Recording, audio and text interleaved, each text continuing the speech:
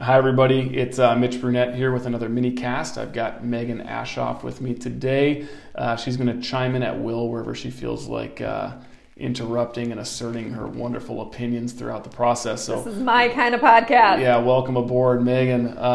So today we're going to talk about acid washing of ceramic tile floors. It's also known as Viper tooling. I'm sure if you've been around a little while as an FSM, you've heard those two terms used kind of interchangeably. And so today we're going to share this information from a perspective where we want to underpromise and overdeliver to ensure that our client has expectations that align with ours. So this is a philosophy that in general we want to overall underpromise and overdeliver, but it's very, very applicable to acid grout cleaning. So we're going to start by jumping in with what it is. And essentially it's a process of acid washing floors that have ceramic tile. Most commonly, the biggest impact we're going to see is in restrooms. You can do this in lobbies, you can do it in walkways, but from the most common standpoint when we're doing this is going to be in restrooms. So essentially what's going to happen is our contractor is going to go out to the property and they're going to mop on an appropriate acid and water mixture. And I should mention this isn't just any acid, it's a specific acid that's designed for this process. And so they mop it on the floor, they spray it on, and they let that sit for about 10 or 15 minutes to allow the chemical to do its job and go to work.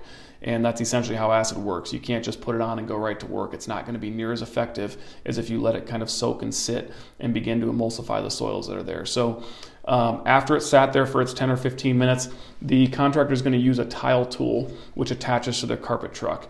And what that tool kind of does or looks like, I always like to describe it to clients and say it kind of looks like if you took a salad bowl and flipped it upside down. And inside of that salad bowl then is it's got 3 or 4 or 5 jets, and sometimes they spin in circles, but most importantly they're jets in there, and they're going to blast steam at 220 degrees or hotter. And basically what that's going to do is help deep dive down into the grout. It's going to blast the surface of the tile, and then the outside edge of that little salad bowl that's flipped upside down is going to suck up and vacuum up water. And what you end up seeing is the most impactful photo that you'll see is when you pass that tile tool through for the first time, you end up with nasty, dirty acid water on the left and nasty, dirty acid water on the right, and a really nice clean pass right through where you ran the tile tool. And those are the best photos to send over to your client, especially if this is the first time doing the grout cleaning, and it can help you with your future NJS sales on that. Yeah, 100% agree. And also there's a before and after picture is one thing, and it usually works for most of our services, but a during picture for this is super, super impactful. So definitely a good call there, Megan. So we're going to shift gears into why it works. First, the acid cleaning works because it's a really strong chemical. It's far stronger than anything we're ever going to mop with on a day-to-day basis. And it's stronger than anything we might use when we have one of our other type of contractors go out and just swing machine clean the floor. And the reason for that is just because you have to know how to properly handle it, and you need to be able to extract it and get it off the floor and neutralize it properly in the process. So the second reason why it works is because grout is super porous. When you look at grout, it looks and it feels hard to the touch like a stone. But in reality, grout is very porous and it absorbs anything that it really comes in contact with. And so when we put this chemical down, the acid finds its way down in and it pushes soil out of the grout. And then the steam does the same thing. It drives in and pulls out chemical soil and spills that are down in there. So those soils might have been building up on their floors over the course of months or years, and this process helps drive it out. So kind of finally, the last reason that the process works is a combination of the super high temperatures that I talked about earlier, the amount of pressure that we're blasting the floors with, and then extraction, getting the soil and water up and off that floor rather than leaving it there to just air dry. That's why the process really works.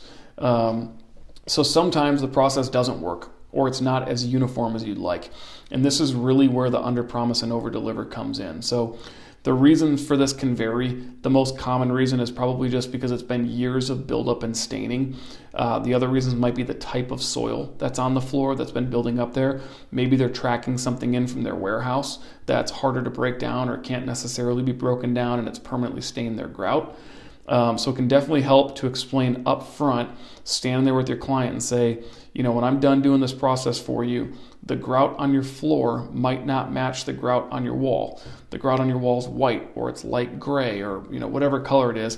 And I literally point to it and show them it may not be this color, but at a minimum, we're going to make a big impact on this floor. I'm going to hope that we see it be a very uniform result, and overall that you're really happy with what you see. One thing, Mitch, I want to add is I've noticed in some buildings they've actually sealed the grout, or in some cases I've seen wax on grout. But if they've ever had the process where they sealed grout and they sealed it over dirty grout, it's pretty hard to get that grout clean as well. So you may see that. Bringing up sealing is really a good thought. That was not my game plan. And since you brought it up, customers will often ask, are we going to seal it after we clean it?